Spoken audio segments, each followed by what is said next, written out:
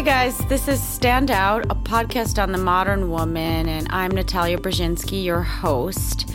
And today we'll be interviewing Margot Wallström, the foreign minister of Sweden, and the first foreign minister ever in the world to declare a feminist foreign policy and a feminist government. When I moved to Stockholm, Sweden, almost 4 years ago now, I moved in the government capacity. My husband was the U.S. ambassador under President Obama, and I was a young mom and a young woman that really wanted to make a difference in this role. So I remember going around Washington, D.C. and asking influential women and politicians, who should I meet in Sweden that will help me make a difference, that will be a great contact for me? And unilaterally, the response was Margot Wallström. And I reached out to her, and she was incredibly generous. So early on, we went out and we had lunch outside on Djurgården. And I remember being completely blown away because I had had lunch with famous people, with many famous comedians, actresses in Sweden. Swedes do not approach other Swedes on the street. Everyone approached Margot Wallström. Men and women alike came up to our table telling her how much they valued her, how much they appreciated her.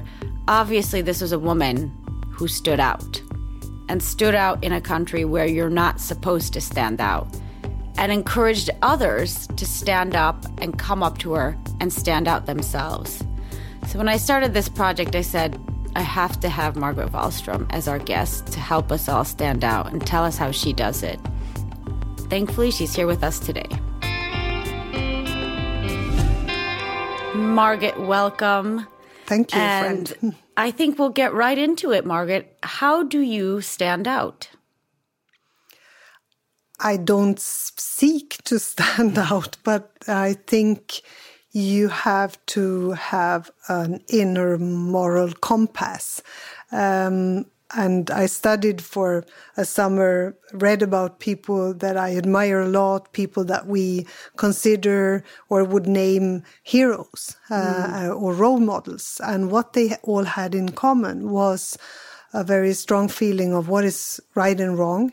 So they had that kind of inbuilt moral compass. And then they got the courage to act, and they were willing to act also according to their convictions. And they also had a vision. They had an idea of what kind of world they want to live in or what kind of world they want to create. And I that made a big impression on me. I hope that we can look for our inner compasses and follow them. Is that what's guiding you now? Because I will say you do stand out, and you've definitely stood out with being the first feminist government in the world and declaring a feminist foreign policy a few days. It was bold, it was decisive, and you provoked a lot of reaction on both sides. It was also criticized. And of course, I expected that, but I sought comfort in the words of Gandhi, because he said that, if you present something new, they will first ignore you, then they will laugh at you, they will then fight you, and then you win. So that is also what I think will happen. I knew that it would be controversial because it's a word with, in some countries, a connotation that is sort of negative or at least not easily understandable. So we have to explain it, and we have to show that this is an analysis, and it's a way of it's an approach, and it is also a method of checking that women can also enjoy the same rights, that they can be represented in the same way as men, and that they also can get the resources they need. So the 3 R's of this model or this approach. Did you feel any anger? And I ask because, I did. I was really surprised by, and my role here, Mark was the ambassador.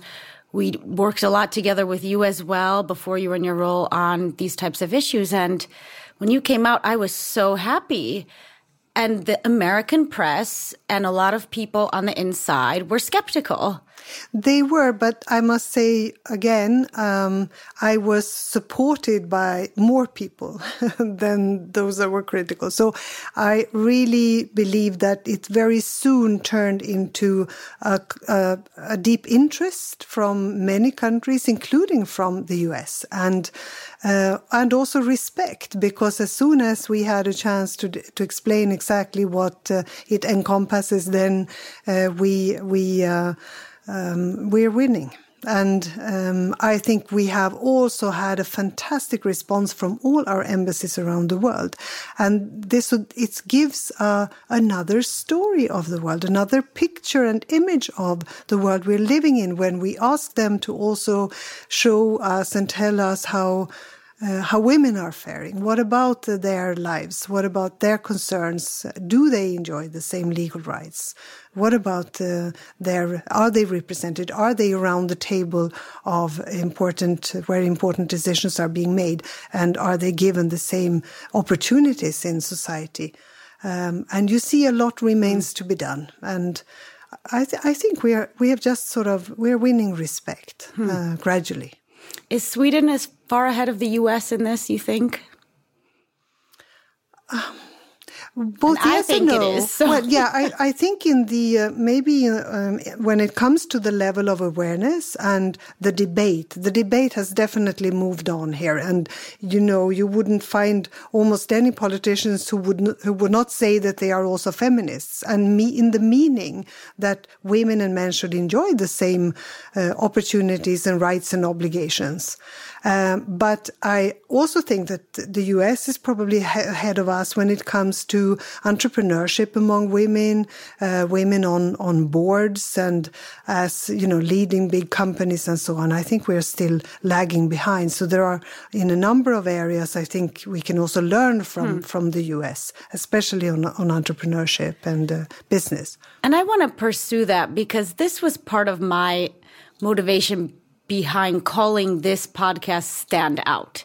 I mean, we've laughed about this. Every Swedish woman I know and friend and leader laughs about this law of Jante, not standing out. Yeah. And you know what I've discovered?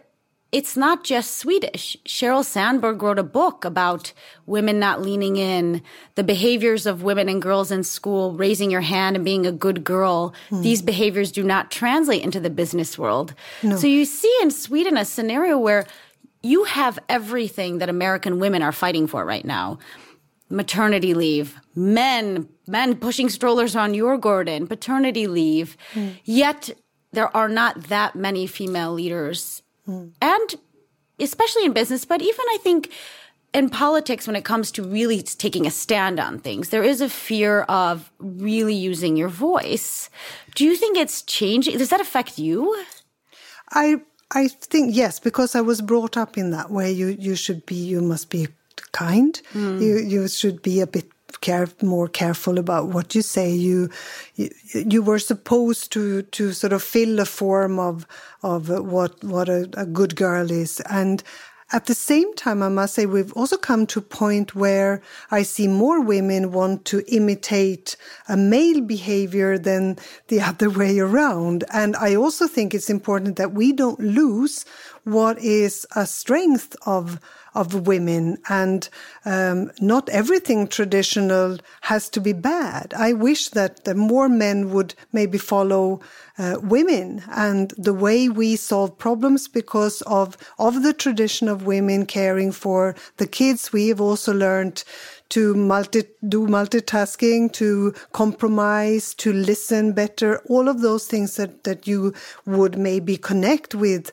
sort of female qualities. And we are talking very, generic now and generalizing, but those are good qualities that we don't have to feel ashamed of. So we should not turn into men. We really have to and compete with men, but it's not that we are better, but we are different. And let's hail that. Let's pay tribute to also the differences. And I think it's best when we are a mix of both men and women. And of course, I see it now in the context of so many peace agreements, hopefully, being signed, being negotiated and signed. Where are the women? So if we are in all our fantastic, ambitious political targets and action plans, we are still in a situation where women are absent from these negotiations and from being able to put their signatures under a peace deal. So we are not there yet.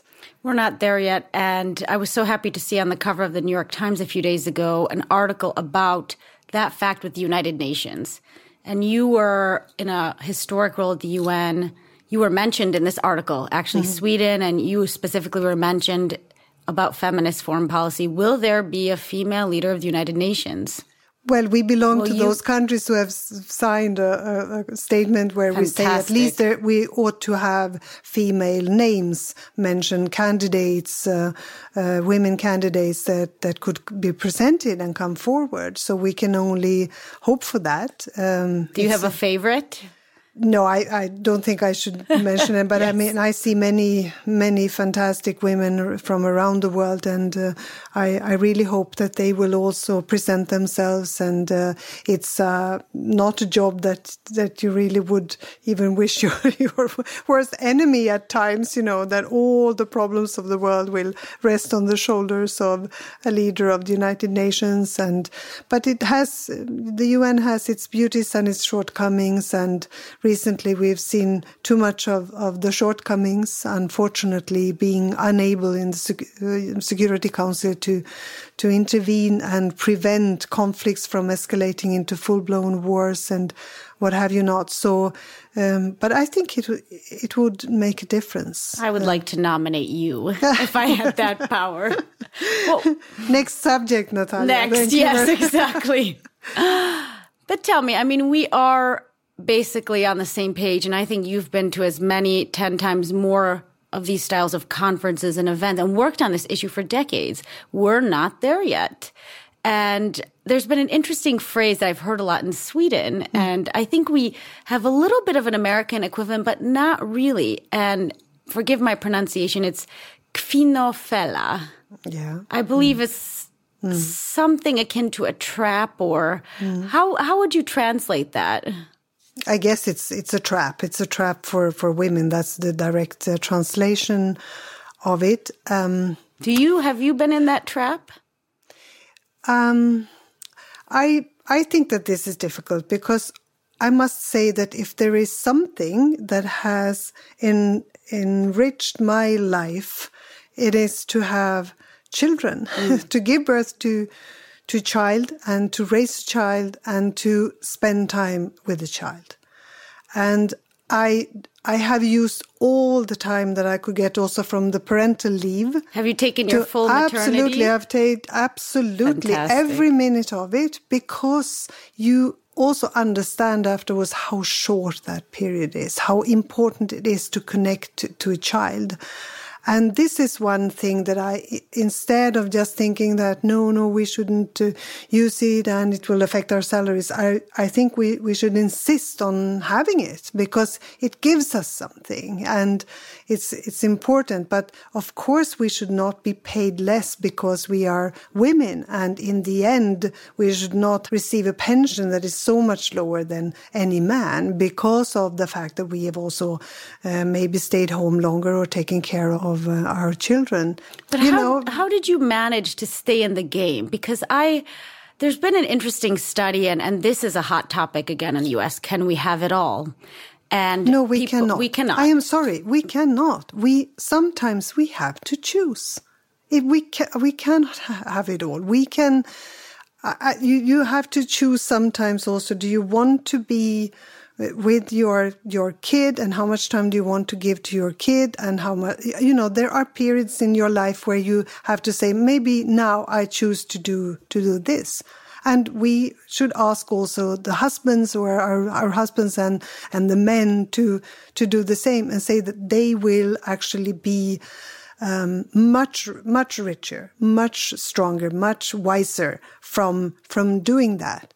But we ought to maybe share and have a more equal sort of responsibility, sharing of the responsibility of family and kids in a marriage or in a relationship.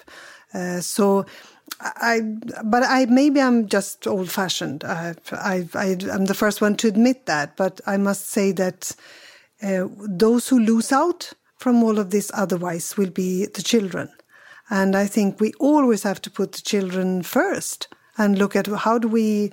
But doesn't that always land on us as women? I mean, is there a word of male trap in Swedish? No, it's not, because they are not in the same trap. So we have to find structures and systems that encourage us to be with our children. And of course, this is why the parental leave is very important. And at the same time, not punish those who, economically punish those who stay at home or use the parental leave. But in the long run, that period that you stay home with a newborn child is so short, and you realize it when looking back. You can't even remember it, but you know that it gave you something for life, and it gave your child something for life. So we should praise parental leave. We should be very careful and about it, and make sure that we protect that.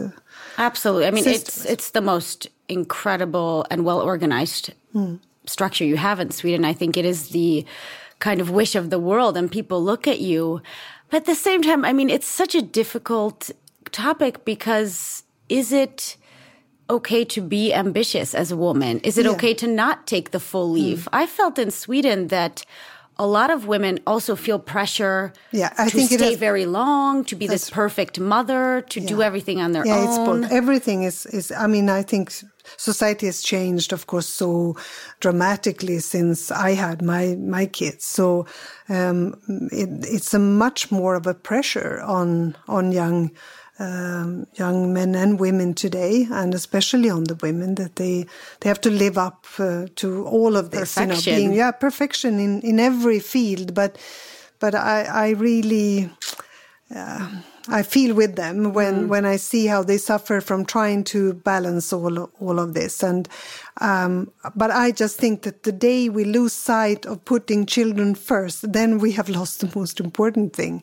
in society. If we don't invest in our kids, and that actually gives us so much back. I mean, with that, you know better how to negotiate. You learn a lot from that. It's not a burden. It's something that is good for us.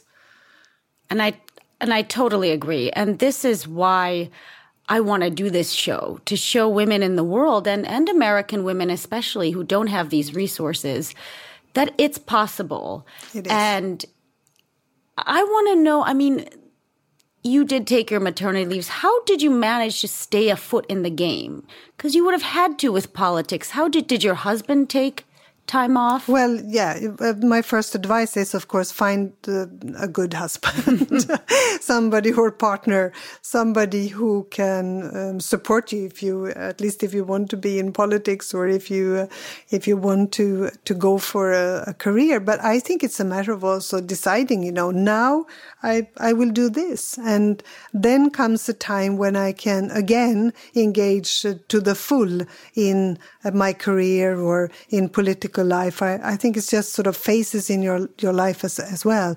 But you cannot have it both. You cannot do both to the full. You will have at times to choose or prioritize. And I don't think you should see it as something that is bad for you, but rather helps you to understand the world, become a better person, be an actor in your own life, and you will also care for somebody else. And I think that's a quality that is extremely important, both for men and women, of course.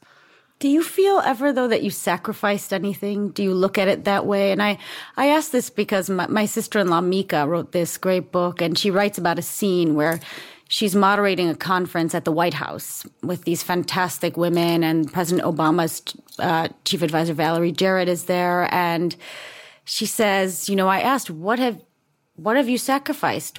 What toll has your job had on you?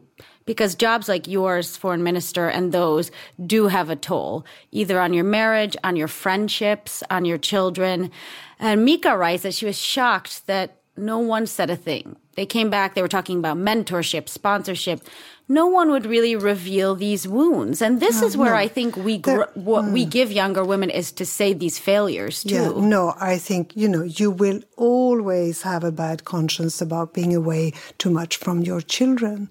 And if you are in a meeting, even if you're the moderator of a big meeting and somebody calls and says, your child has just had an accident, you would leave immediately. You would know where your first priority is.